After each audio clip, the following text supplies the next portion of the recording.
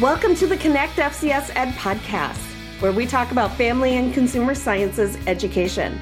Each episode is geared to support, recruit, and retain the professional FCS educator. I am your host, Barbara Scully, and I want to boldly celebrate with you today, families and careers. Hi, and welcome back to the Connect FCS Ed. Thank you so much for listening. And always, without you, I'd just be talking into a microphone. So on today's episode, I have a brand new guest.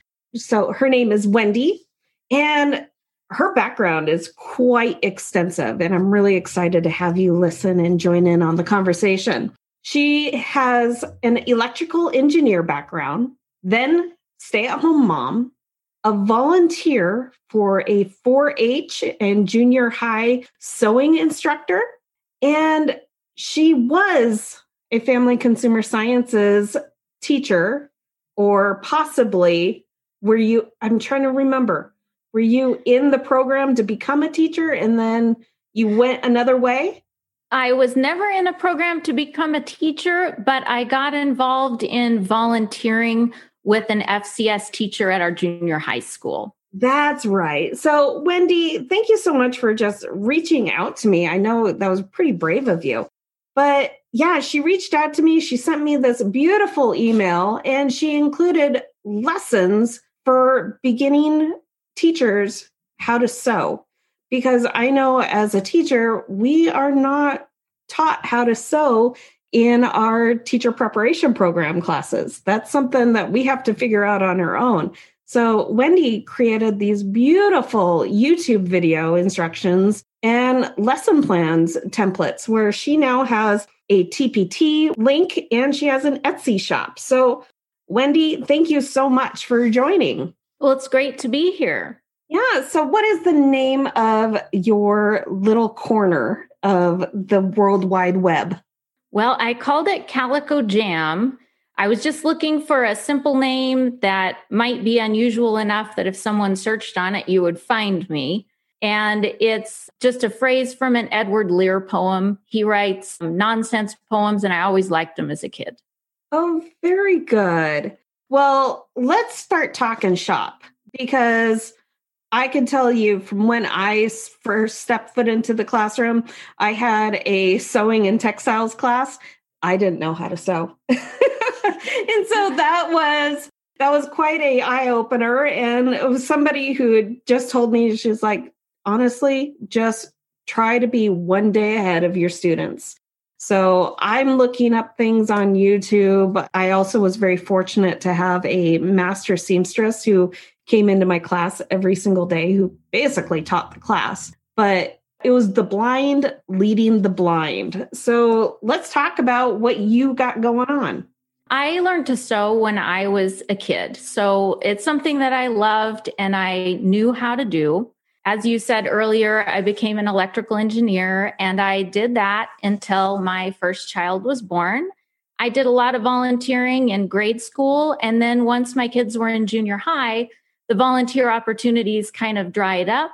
But my daughter started taking Young Living class, and they were doing a sewing unit in there. So I asked if they might need some help. And the teacher she had at that time did sew. And so I was really a helper in that department. And I had already taught 4-H sewing. So it was good teamwork at that point. She ended up moving on to another school, and that left an opening at our junior high school. And we had a very hard time filling it. And a lot of classes were being dropped in other schools because they couldn't find FCS teachers. But our dear principal filled in at the beginning of school, and he taught the Young Living and Teen Living classes until he could find a teacher to fill the spot. And he found one, but she didn't have sewing experience. And so that's where I came in to help out with that. And we taught together for a few years, and we had 4 classes of sewing kids each semester. Some were around 20 kids on sewing machines at the same time, and just learned a lot through that process. And this year, we did not have sewing as usual with the coronavirus. So I used the time to put some videos together that would help us in the classroom. when I was first teaching sewing, I noticed that there were a lot of sewing videos out there, but almost everything I looked at started right away with threading the machine and sewing on fabric with thread, which to me seemed a little fast, at least for people who are brand new to sewing.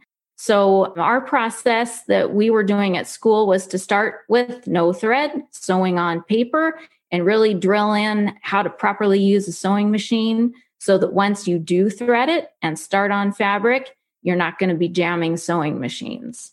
No. So that's kind of how it started. And then during coronavirus, I just spent time putting those videos together. That's great. So with your tutorials and all, do you have a safety quiz or any? I do have some quizzes. You start out with the videos that I call the sewing basics. And there's a sewing tools video and a sewing machine video and an ironing video.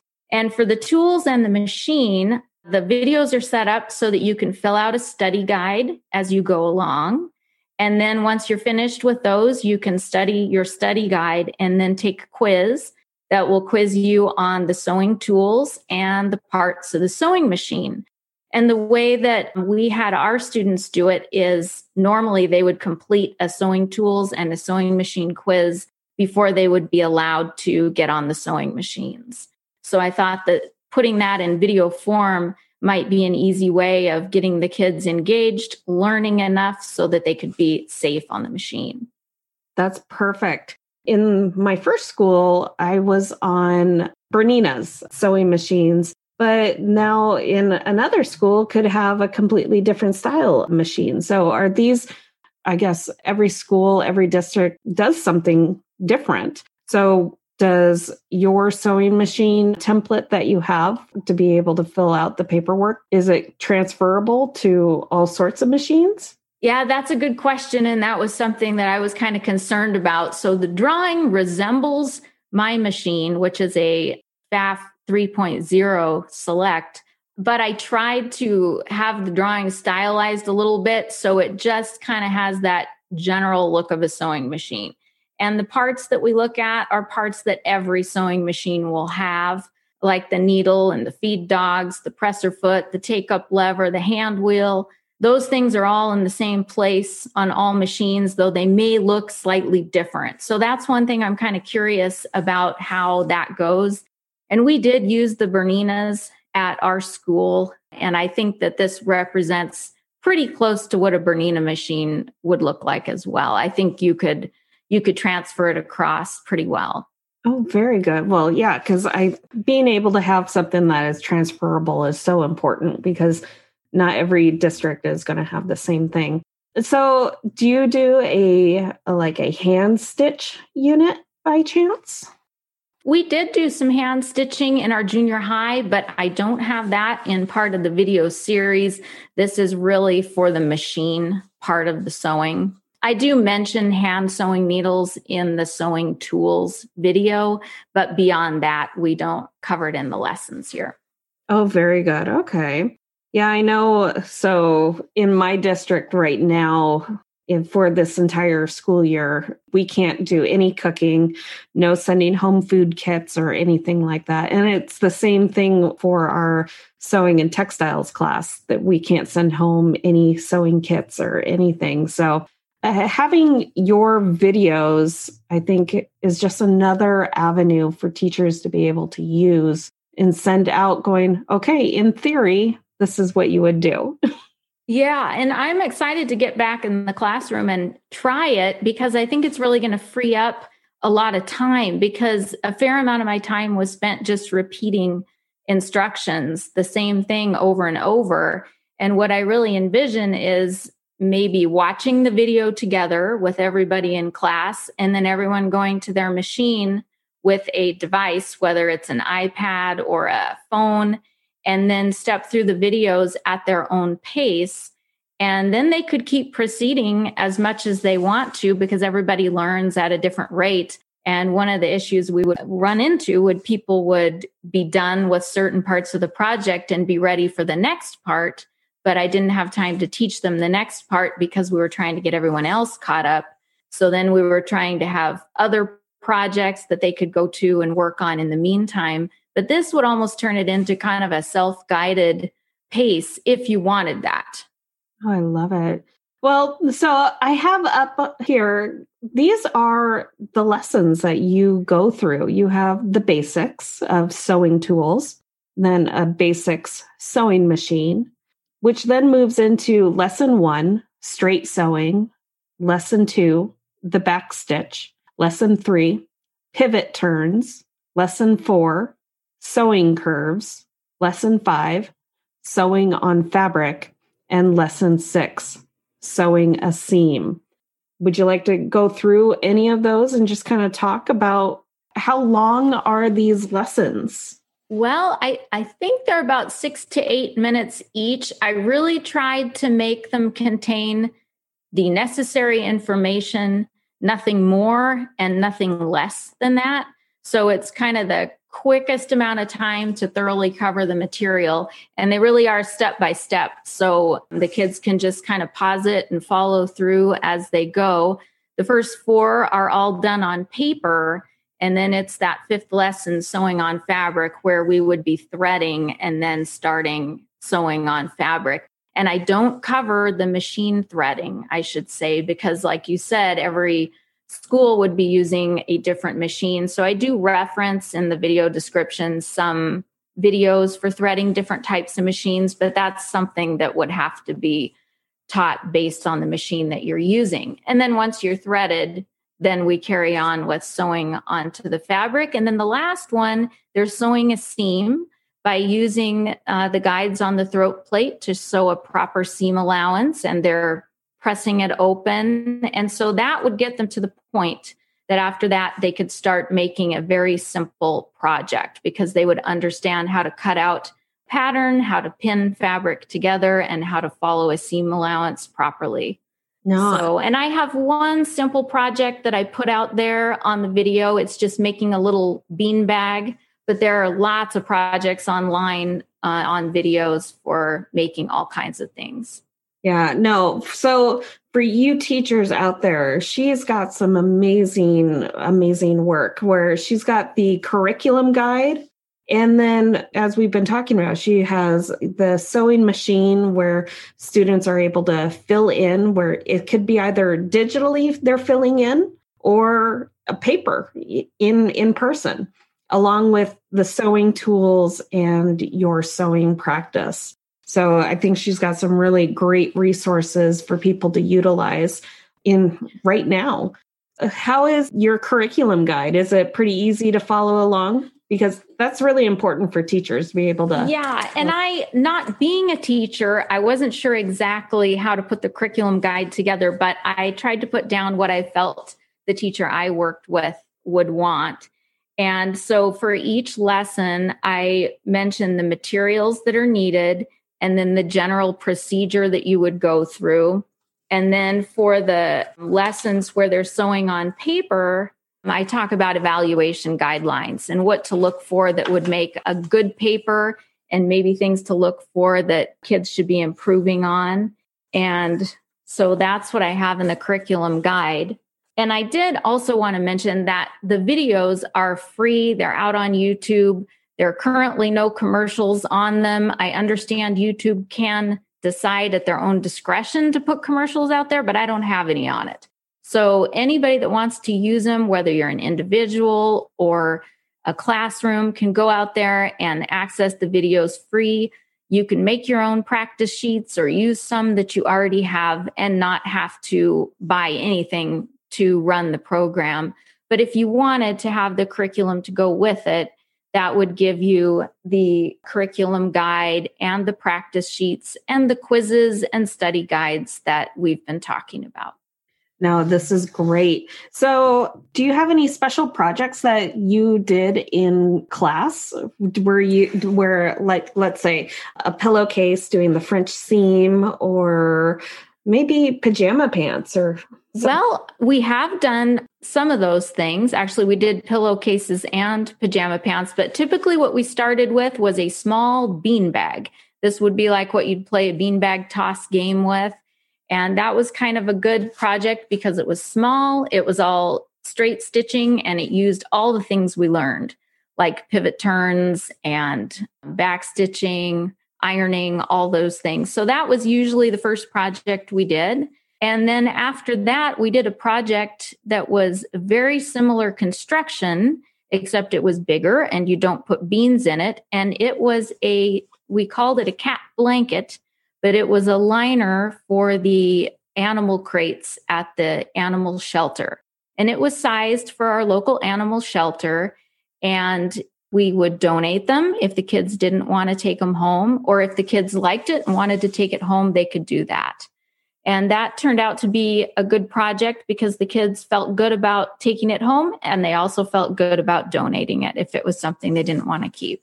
So those were probably the two first projects. And then we had some holiday projects. We made some Christmas tree shaped ornaments, and we did with the more advanced kids, we made pajama pants. And those would be the kids that had sewn for the second year. Oh, very good. Now, for the junior high, was it semester based or was it quarterly or trimester? They were semester based. So we had a young living class and a teen living class. And the young living kids would do the bean bags and the cat blankets. And then the teen living class was the one that we did the pajama pants with. Oh. But that got a little hard because sometimes you'd have kids in teen living that hadn't taken young living, so they were new to sewing. So then we had them do the beginner project. That's great. Yeah, I just know, for my class that I did, we started out much the same way that you have them start out. We did a hand stitch project when they would create their own pin cushion. That was their first project, doing just the hand stitching. And then we graduated up to the sewing machine and doing the back stitching and all what we're talking about, which then from, doing that, oh my gosh, I'm really going back in the memory bank. Our first project, what was our first project? I'm going to have to go back into my units of when I taught that because I can't remember it. But what I do vividly remember is doing the pajama pants. And then our donation project was we created dresses or shorts for Africa. So, nice. Yeah, so we would create those. And oh my gosh, the students, that was probably their favorite unit because they put so much effort and love into that project because they knew it was going somewhere that was needed. That is nice. And that's another good point about the pillowcases too, because you can donate the pillowcases that you make to children's hospitals. And it does seem like the kids enjoy doing something that helps others. Absolutely. And just with you mentioning the pillowcases, that was our first, I think that was our first project. That was it. That was it. And learning how to do the French seam. And I know those pillowcases that's a huge deal because my own kid has been hospitalized a couple of times. And every time she's been hospitalized, she's always given a brand new pillowcase, and it says, it was donated by such a group, and that always is really, it warms my heart. Going, these things are tangible and they're loved. Oh, that is special, and it's special to give it and to receive that. Yes, it really is. Yeah. Well, would you like to share how can people find you? Well, you can go to YouTube and search for Calico Jam, and you will find my YouTube channel there. And you can go to Etsy and search for Calico Jam, and you'll find me there. And I also have links on my YouTube videos to the Etsy shop as well. And Teachers Pay Teachers, I'm out there too with the curriculum. And I really hope that people can spread the word. I just would love for these things to be used because I know it's going to make our lives a lot easier when we get back to teaching in person. And I'm looking forward to the extra time that I'll get to spend with each student, since I won't be repeating myself all the time.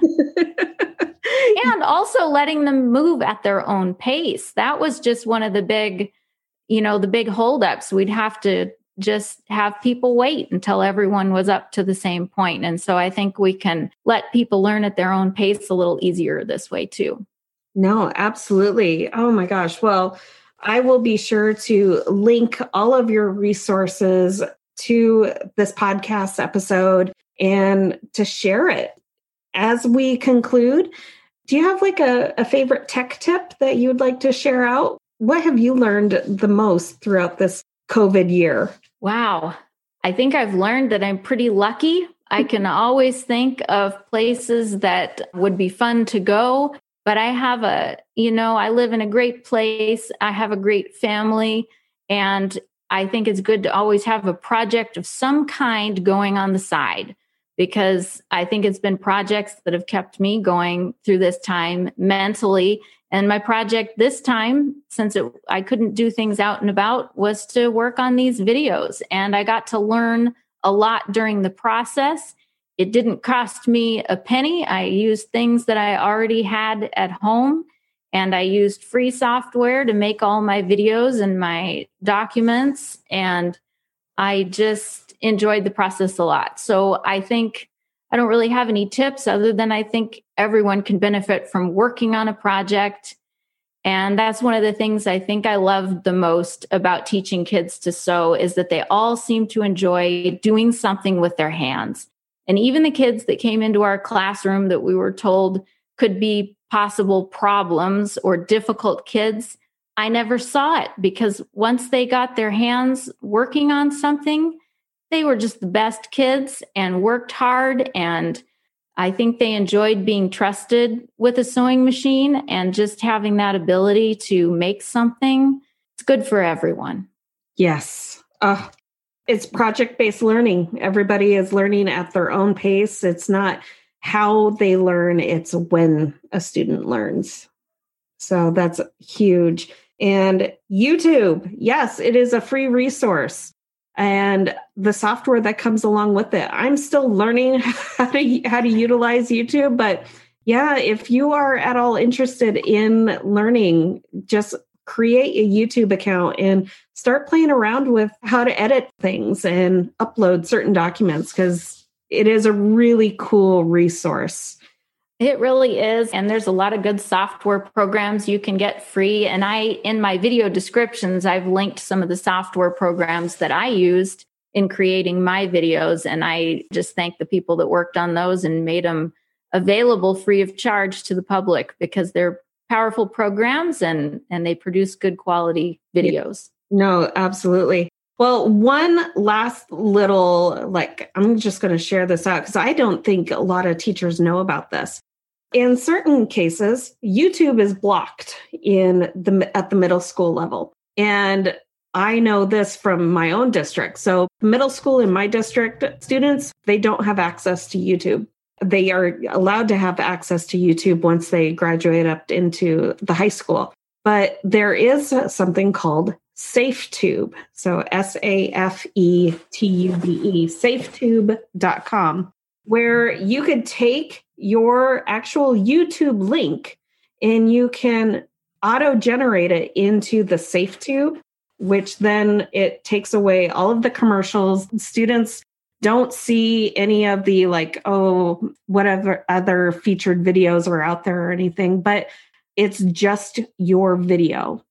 And I am so glad you mentioned that, because that didn't cross my mind about not being able to access YouTube. Yeah. So is SafeTube, is that something that educators primarily use, or is that, I guess I've never heard of that before. Yeah. And the only reason why I found out about SafeTube is because I was talking to one of our special education teachers earlier this year, and she was telling me about SafeTube, and that's what she uses for her special ed students. And I'm like, tell me more about this. And she did, and I'm hooked. So now on all of my YouTube videos that I have students watch asynchronously or when we're in class, in a virtual setting, I always give a SafeTube link as well as the YouTube link, because I've had ninth graders who've come up from middle school who still have the YouTube isn't accessible for them. And waiting on our technology department to remove that, it sometimes takes too long. So I just provide both resources, SafeTube and YouTube.